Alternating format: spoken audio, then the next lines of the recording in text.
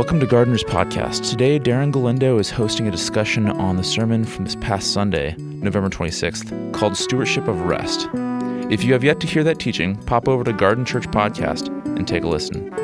It was taught by Bill Dottram, and Bill was able to join Darren this morning, along with one of our elders, Alan Friedman. Let's take a listen.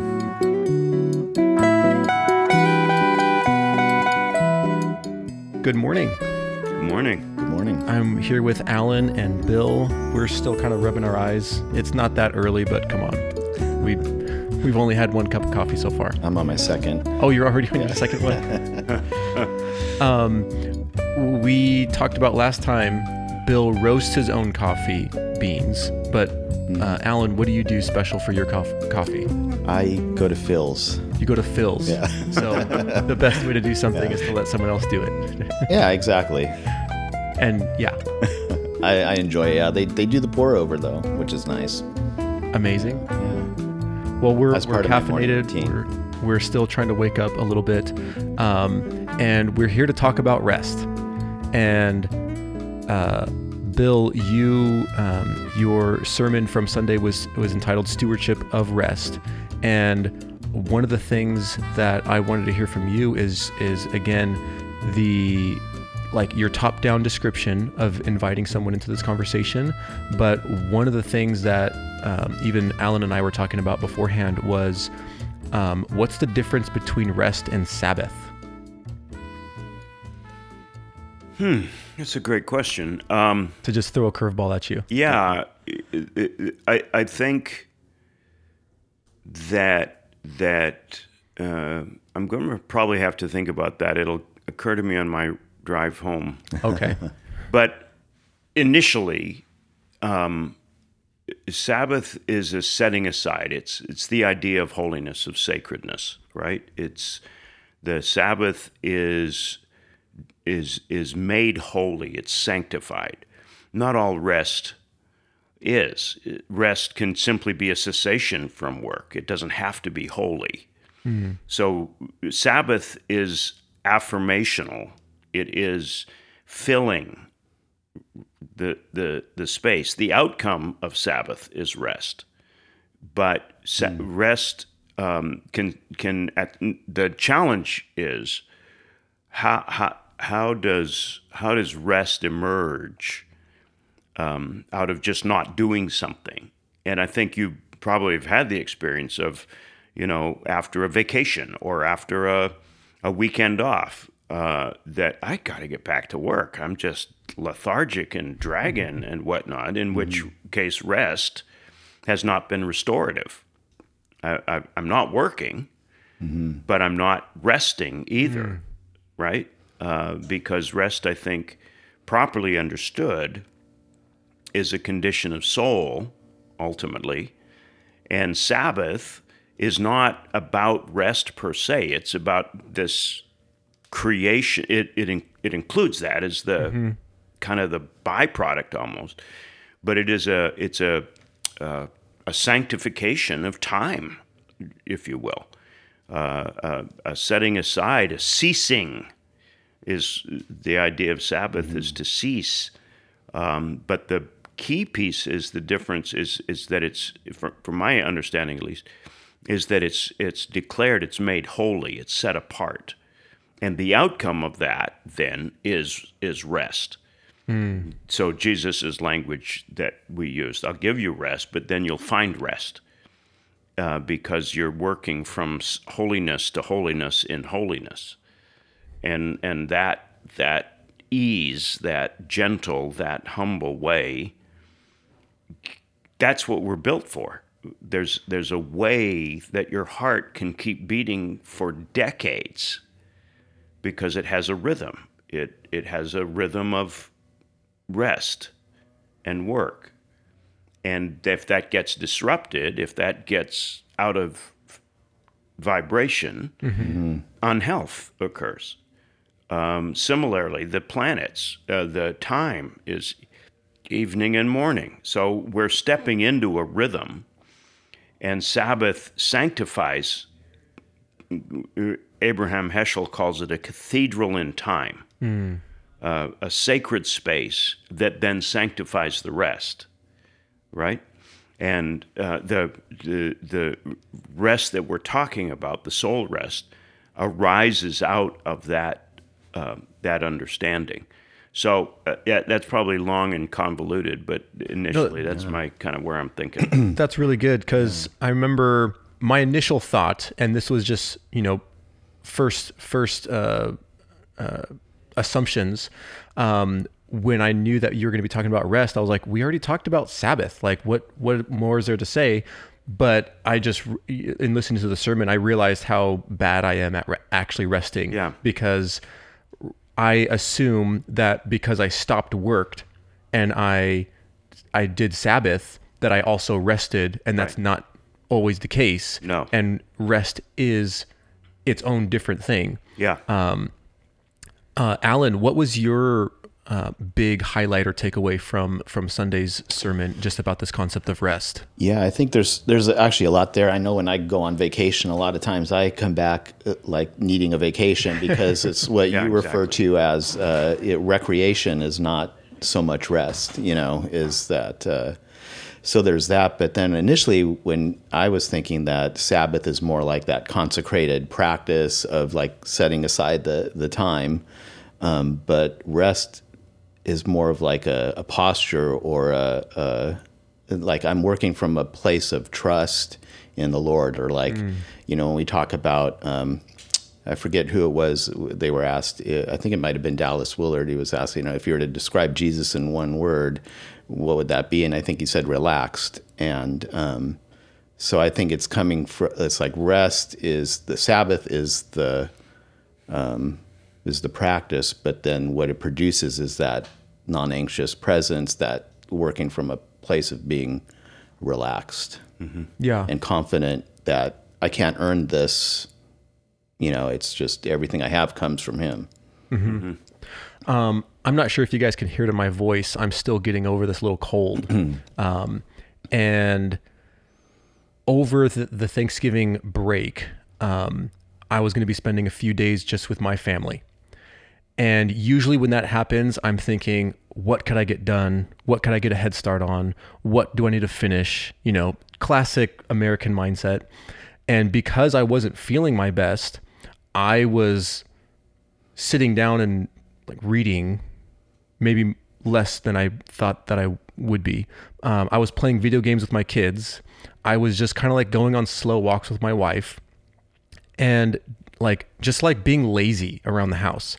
And what's interesting is when I look back, my first thought is, oh, what a waste. I didn't do very much. And then I hear the sermon about rest, and I'm like, oh, I'm so bad at not resting, Right. that God had to make me not feel good and to be lazy enough to lean into and actually receive rest.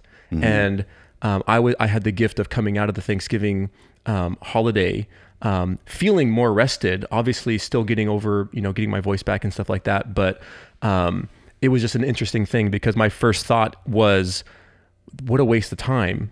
Not so much like I got to spend time with my kids and my wife and my family and everything, but that was where I'm coming from, and I think that's where a lot of people that are listening to this are coming from, is that empty space needs to be filled. What does Bill have to say about empty space and rest, and that it's on purpose? Well, and that's the point, right? That is, and I tried to get this across in the line, you need to learn how to do nothing well. Yeah. Because, again, inevitably, that the Western way, right? Productivity. Productivity is Efficiency. how I prove my value, my worth, Yeah. my significance. And God says, as long as you do that, you'll never be valuable, you'll never be significant, because you'll always be, the target keeps on moving. There's always somebody better at whatever it is that you are. So why don't you take worth, value, significance from what I say about you, and then work out of that. And that's kingdom. That's the nature of the kingdom. And I think that and I do make a distinction, and we have the luxury of this in the current economy we're living in. We can have both a day off and a Sabbath. And that may be actually more helpful for some folks to think through, okay, I'm resting from my 9 to 5, although at some level, given the way most of us are wired, we're thinking, we're planning, we're strategizing, we're writing notes to ourselves, etc. But even so, I'm not doing the 9 to 5, whatever that might be. But there is stuff to do at home. I've got the lawn to mow. I've got the garage to clean out. I've got the house to clean. I've got the honey-do list, yes. Right? And maybe what we can think of is taking the Sabbath, the cathedral in time in which, because both of those can be expressions or means of acquiring identity, finding, okay, can I set aside a day to do the honeydew, to do the lawn, to do the garage, to do the chores, the day off, the junk drawer of the week? You know, the place that everything gets put that didn't have time to get done, right? But then create this cathedral in which the goal is to do nothing well, which is not to say laze around in your jammies all day, but is to say nothing productive, nothing that lasts beyond the moment. It's some of the artwork that I'm seeing, whether it's a Banksy or the sand sculptures in Japan, or some of these seaside sculptures that I see and works of art in the sand that are just created for the moment. And then the tide comes in and it's gone. We want to permanentize everything. Yeah. And make it last as our legacy. And God says, I'm your legacy. I'm the one in whom you have life. And why not lean into and celebrate and learn that non-productive value? And that really ultimately is what Sabbath is, and why it traditionally includes things often for non-professional religious people: worship and family and leisure and recreation and a nap on a Sunday afternoon, and those practices, knowing that I've got 7 days total, setting aside one actually makes the other 6 more productive. If you really want to do the metrics on it. And I think that gives us a different metric, a different understanding.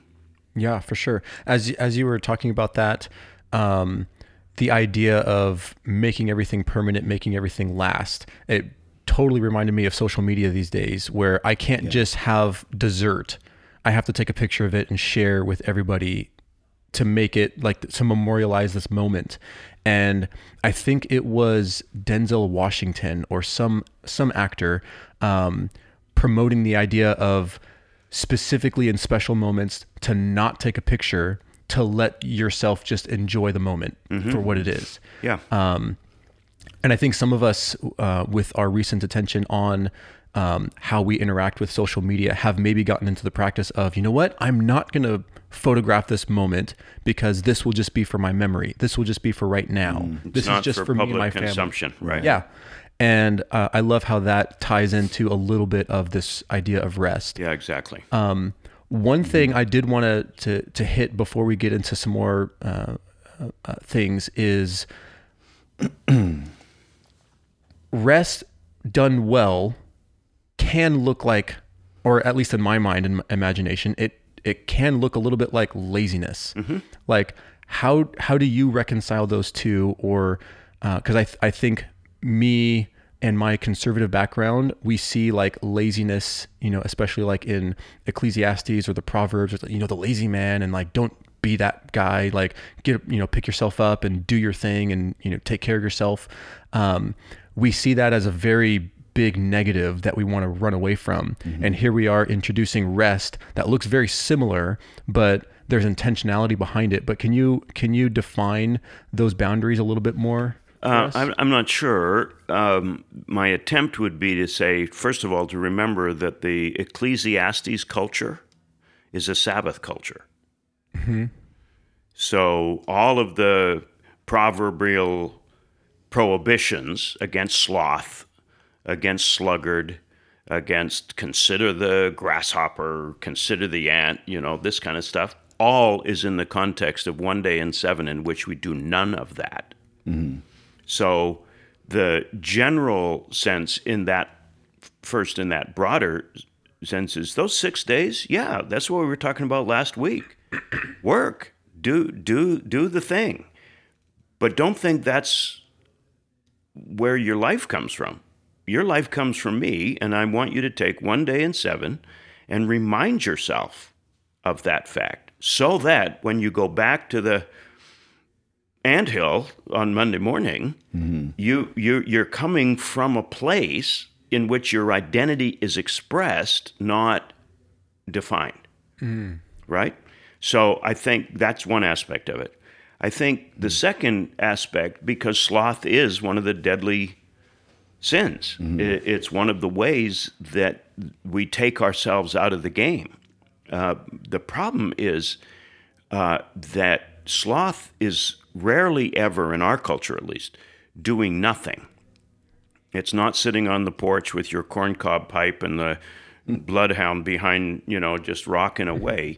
That actually may be a wisdom posture, right? You look at the wisdom figures; they're not running marathons. They're sitting on the mountaintop. They're sitting on the front porch, rocking. They're letting life soak in. So I think that's an image that says doing nothing actually requires a fair amount of intentionality. The other piece that I would argue is that a lot of us mask our laziness in busyness. Sloth is not doing nothing. It's not doing the thing that you ought to be doing. So I've got to work on my sermon. I've got to write this paper. I've got to get this task done. But boy, I got to organize the paper clips on the desk right now. I've just got to make sure everything's in order. So I'm doing something. I'm very busy doing something, but it's not the thing. It's not the one thing. And that's where, for me personally, because sloth is one of my besetting sins, I can be busy doing all of the things and look at myself at the end of the day and say, what did I do? What did I do? And I can give you a minute by minute rundown, but not any of them contribute to the one thing. So I think laziness has gotten a bad rap in the sense of, who are the people that children gravitate to? Who are the ones that they want to climb up in their lap? Now, certainly there's the active, let's go to the park, let's go to the thing. But with your grandkids, it's the stillness often. Yeah, it's the presence.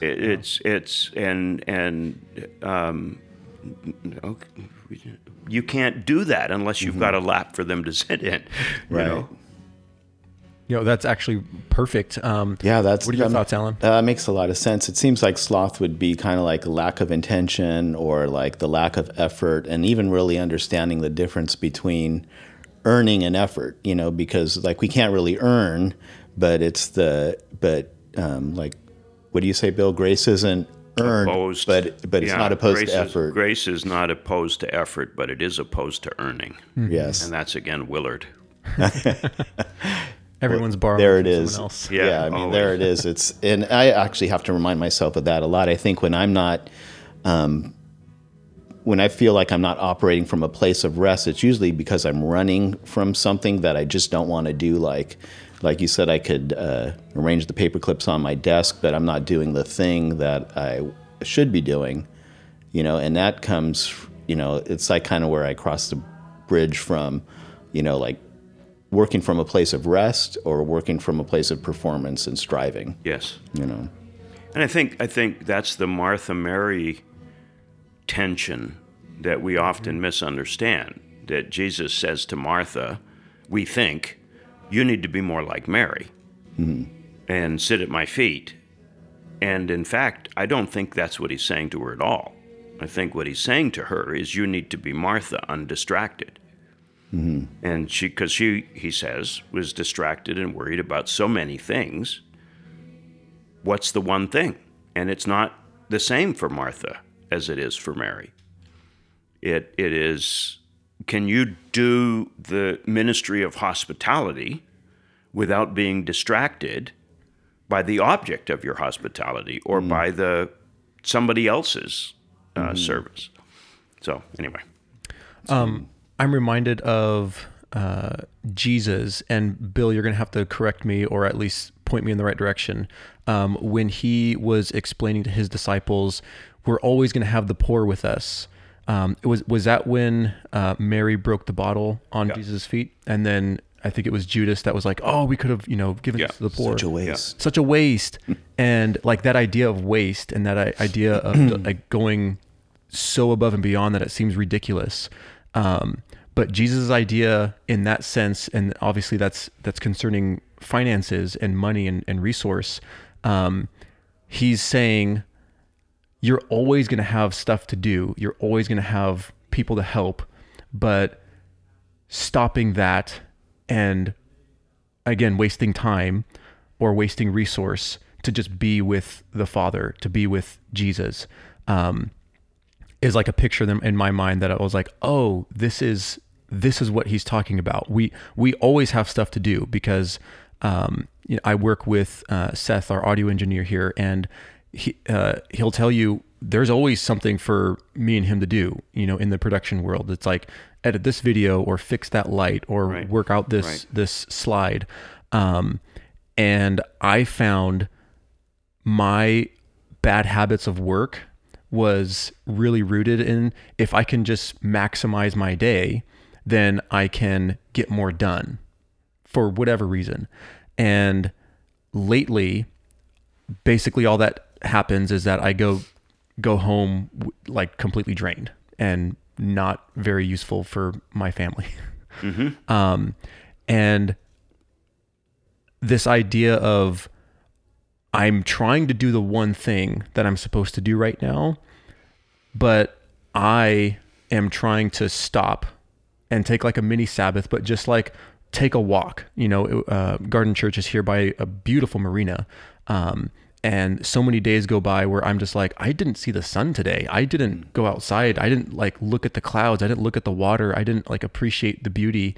And oftentimes like a 5-minute stroll outside is all I need to be that much more productive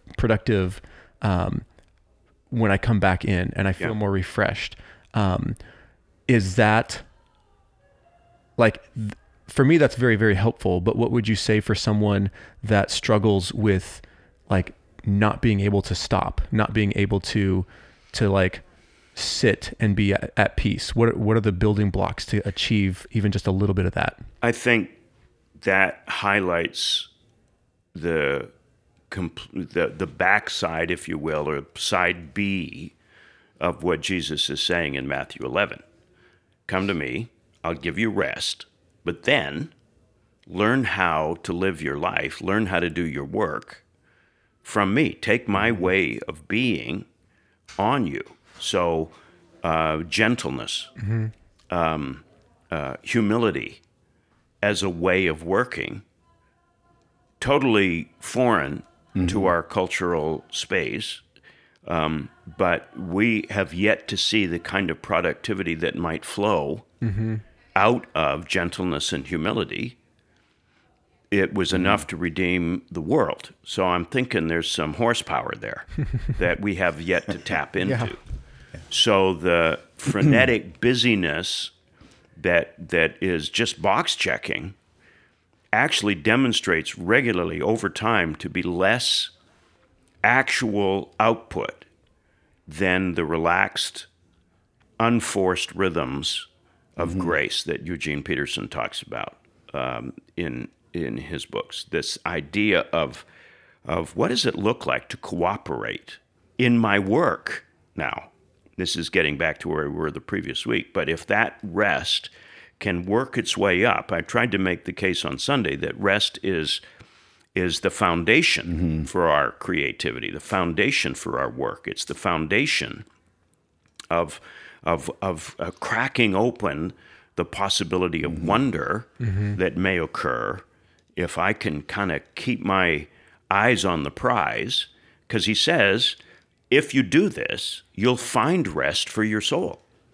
In as a destination, yes, but also as part of the process. So then when I learn the easy yoke of Jesus, the yoke that I'm suited for, that I'm built for, that is built for me, then I have capacity.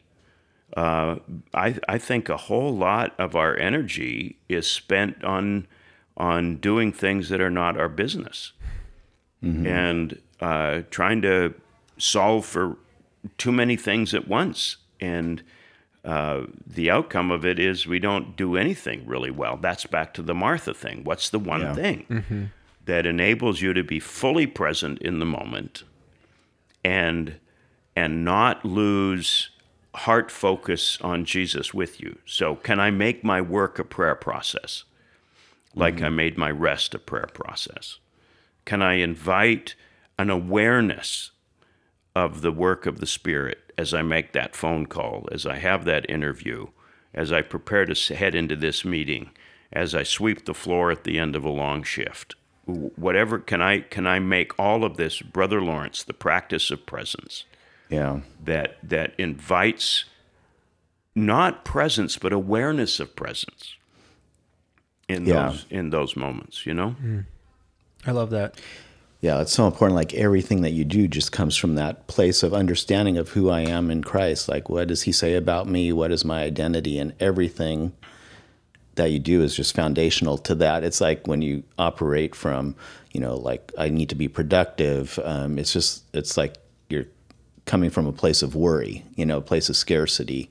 And that's not, we don't, there's no scarcity in the kingdom. There shouldn't be any worry, because when I worry, that just means that everything's up to me, and I don't have to leverage everything that I do for my legacy, my future, ultimate productivity. I just need to rest in the confidence of who God says I am and operate from that place, and that's kind of like how I measure if I'm even going off track is when I start feeling that necessity to perform, or when I'm uncomfortable about stepping into a situation, I go like, what is going on in me that I'm not really operating from my identity in him, Well, and I think ultimately that is a weekly it's stepping in, right? That's absolutely what Sabbath is intended to restore on a weekly basis. It's like that reconciliation, that weekly reset where it's like, yes, everything I do comes from you. I don't need to. Everything is a gift. Yes. It's like Anne Lamott. She's one of my favorite writers on, whatever she writes on. But she said in a commencement speech she gave that one of the life lessons she has learned is that all electronic devices, if they are not working, most of the time, all you need to do is unplug it, let it sit 5 minutes, and then plug it back in again. And it works. And she says this also works for people. So true. That is so true. Bill, as you were talking earlier about receiving rest from the Father, is there a space for us as his children to also be the providers or bring environment of rest for others?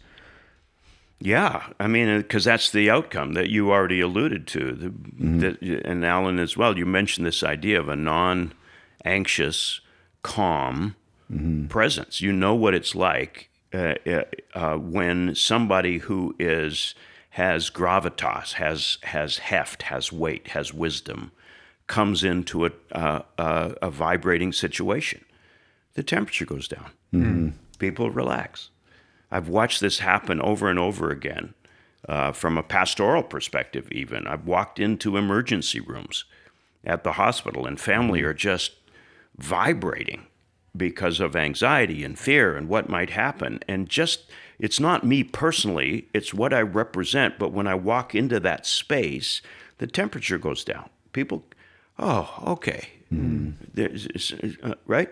So there is that aspect of it as well. And I think the ways, for example, if we're employers, how we manage our people can contribute to their well-being beyond their productivity.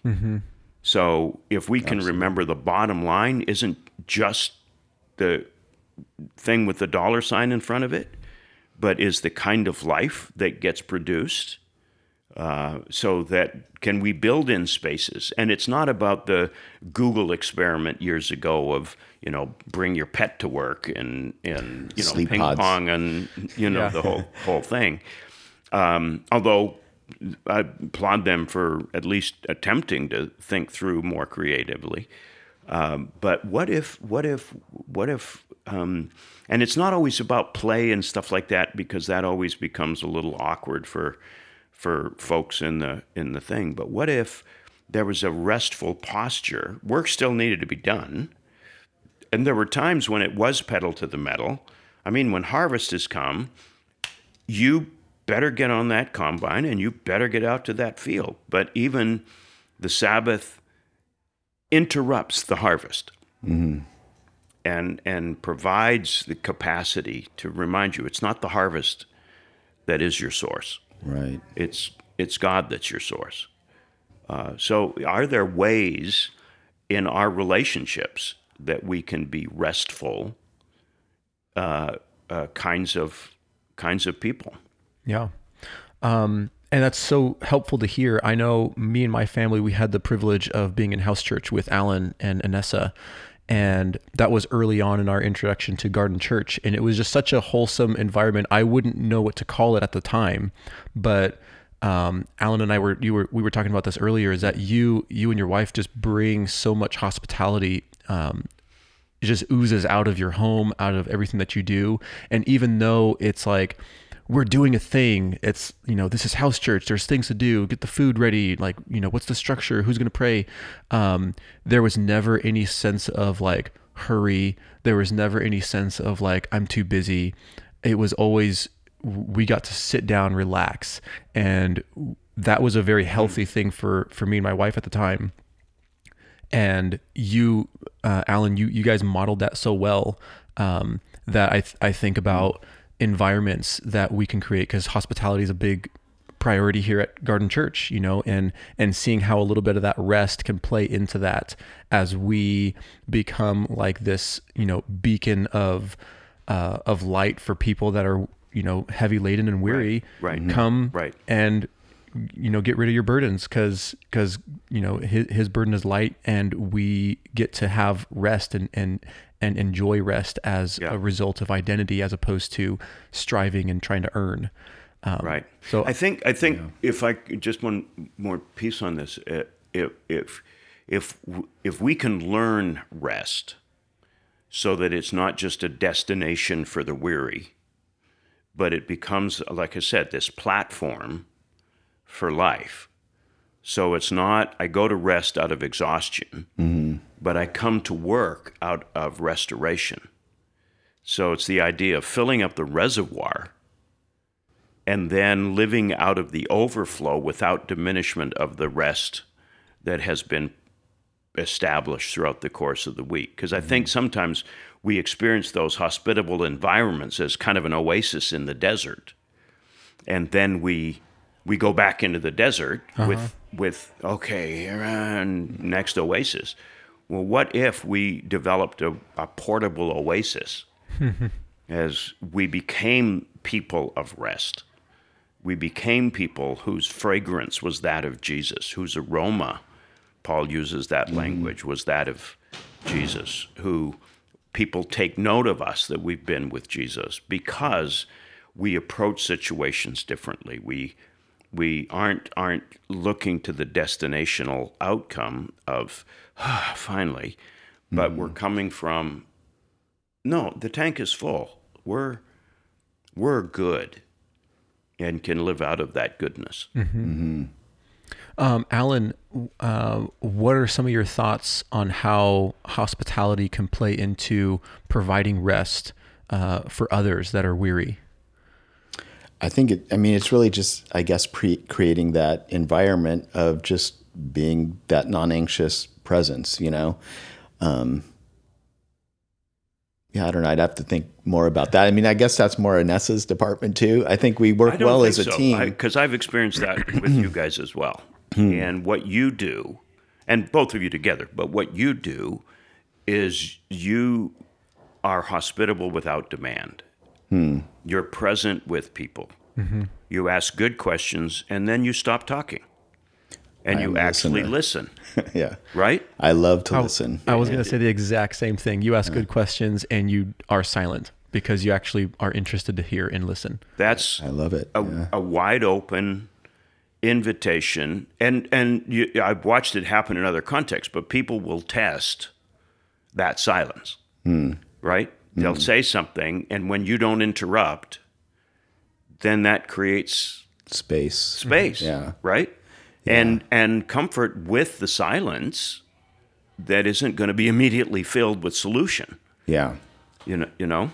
Well, and I do love that. I love to, even when I go to social engagement, I love finding a person that loves to talk, because I really do love to create that space to listen, especially like in asking the questions and getting to learn more about people, who they are, what drives them, and just creating that space. I think the other element of it that you're so good at is the non-judgmental Thank you. posture. And I think anybody who's done 12 steps, anybody who's done any of the work, right?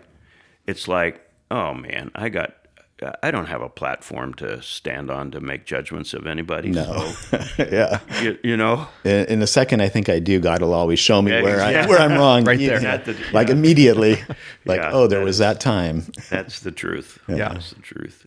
And that's so good, because I think just as a community of recognizing the power that we have to not just like maintain the status quo, but we can actually shift the environment towards rest, towards healing, towards this idea of, remember who you are and live from that. And, again, Alan, you and your wife are just such good models of that. And as we are going to be wrapping up right now, I did want to end with this idea of the opposite spirit. So like, you can bring hospitality, you can bring rest with you. But Bill, you talked about this idea of carrying or bearing unrest with you. I'm not sure if either of you have watched The Office, but there's the character Michael Scott, who is just like the classic, love it, terrible boss, but I can't watch it. Wonderful person. I just know too many people like that. So, and there's one episode where one of his employees, Stanley, has like a heart attack, and then the whole office is very just like, oh, let's be peaceful, let's be peaceful. And Michael Scott is wondering like, who's producing all this anxiety, and then as it plays out, it turns out he's the one that's producing all this anxiety. Like, and that's comical, obviously, but as we are looking inwards and recognizing that, maybe some of us that are listening to this can sense the anxiety in all these environments. And the big question, what if I'm the one bringing all this anxiety? And what are some practical things that we can be aware of for ourselves? If we're the ones bringing it, how do we release it? And how can we be honest enough with ourselves to recognize that we're not helping situations when when all we want to do is retaliate, or all we want to do is one up the next thing, or just continue leaning into our personality types in an unhealthy way. So what if I'm the one bringing the anxiety? Like, what can I do about that? Well, the problem is that you need to know that that's the case and recognize that there's a reason you're doing that. Namely, my peace depends on everybody else doing what I need them to do. So it's control. I have anxiety, tension, chaos, confusion at the center, and my way of managing it is to be most helpful on the edges and get everybody else straightened up and flying right. Because if the edges are controlled, then sooner or later, either A, my chaos will be tamped down, or it will be hidden. And so I make myself, you see this often in codependent relationships, where somebody is enabling the crazy because it's their own crazy. They externalize. So part of it is just to recognize that I'm that guy. I'm the controlling one. I'm the one who's managing all of the things that don't even need to be managed. I'm asking questions that nobody needs to even consider, and creating scenarios and thinking I'm being helpful in that. Mm-hmm. And I think, again, learning rest at Sabbath starts to wick its way up into the broken systems that we have to manage our unrest. And the trick will be at that moment then to allow that to happen. But that's probably another hour-long conversation. Yeah, I was wondering how would you come to the realization that you're that person? You know? Well, almost undoubtedly, somebody has told you in some way. They may not have done it directly, but they have resisted your help. They have. They don't bring stuff to you. They do an end run around your efforts to be helpful. Or you start to notice, you know what, this family never gets together except if I make all of the calls. I wonder, what do I need out of this, right? I think I'm doing it altruistically. I think I'm doing it for the benefit of everybody, but maybe they don't need me to do it. So am I really doing it for them, or am I doing it for me so that I can be thought to be helpful, even if I'm not actually helpful, right? So what happens if I don't make all of the phone calls? What if I don't organize everything? Well, it just won't get done. Is that so bad? What if it doesn't get done? What if there's no there that needs to be micromanaged? And we've manufactured all of this out of whole cloth so that we have a sense of value and worth in making this happen, making Christmas happen, making the moment happen, when in fact everybody else is playing our game, but doesn't, you know? So it might look like that. Yeah, and I would imagine that I know from experience, recognizing that, I'm the one that keeps on talking in this space. I'm the one that can't shut up. I'm the one that can't not do this thing. And it's a hard thing to recognize that. And it's a harder thing to actually do something to stop that. Yeah, because it's really not at all about them out there. It's really about me in here. Yeah. Alan, as someone who carries peace and rest well, whether or not you believe it or not, but I would love for you to just pray into our community, pray for those that are carrying a little bit of unrest with us into spaces, and then also just pray towards hospitality and for Garden Church to be a place of rest, that the environment shifts when people walk in and they just recognize, and it's not the building, it's not the paint, even though those can contribute, but just the hearts of the people, and wanting to live from the place of rest as a true part of our identity, and just all that stuff. But I would love for you to just pray for us right now. Sure, I'd love to.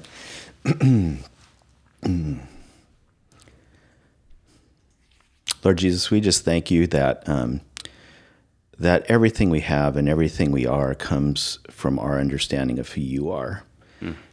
And I just pray over our community that we will be a people of peace and confidence in who you are and your authority and what you say about us, that that will be a people that will seek first the kingdom, and with that understanding and assurance that all things will be added, that if we just seek you first and rest in, as Bill was saying, that make rest the foundation of where everything we do stems from, that place of assurance, of confidence, of trust in you, and that every good thing that we have is a result of your blessing and your grace and your kindness and goodness, Lord. We just help us to be a people of hospitality, that when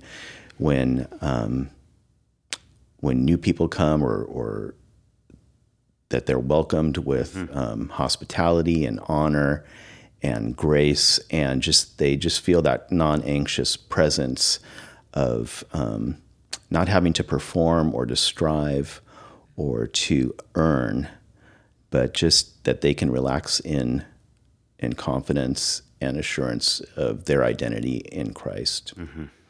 And we just ask this in your name, Jesus. Amen. Thank you so much, Alan. Thank you, Bill, for being with us, and thanks for listening. Again, thank you so much for joining us. For more information on our community here at Garden Church, visit us on the web at garden.church.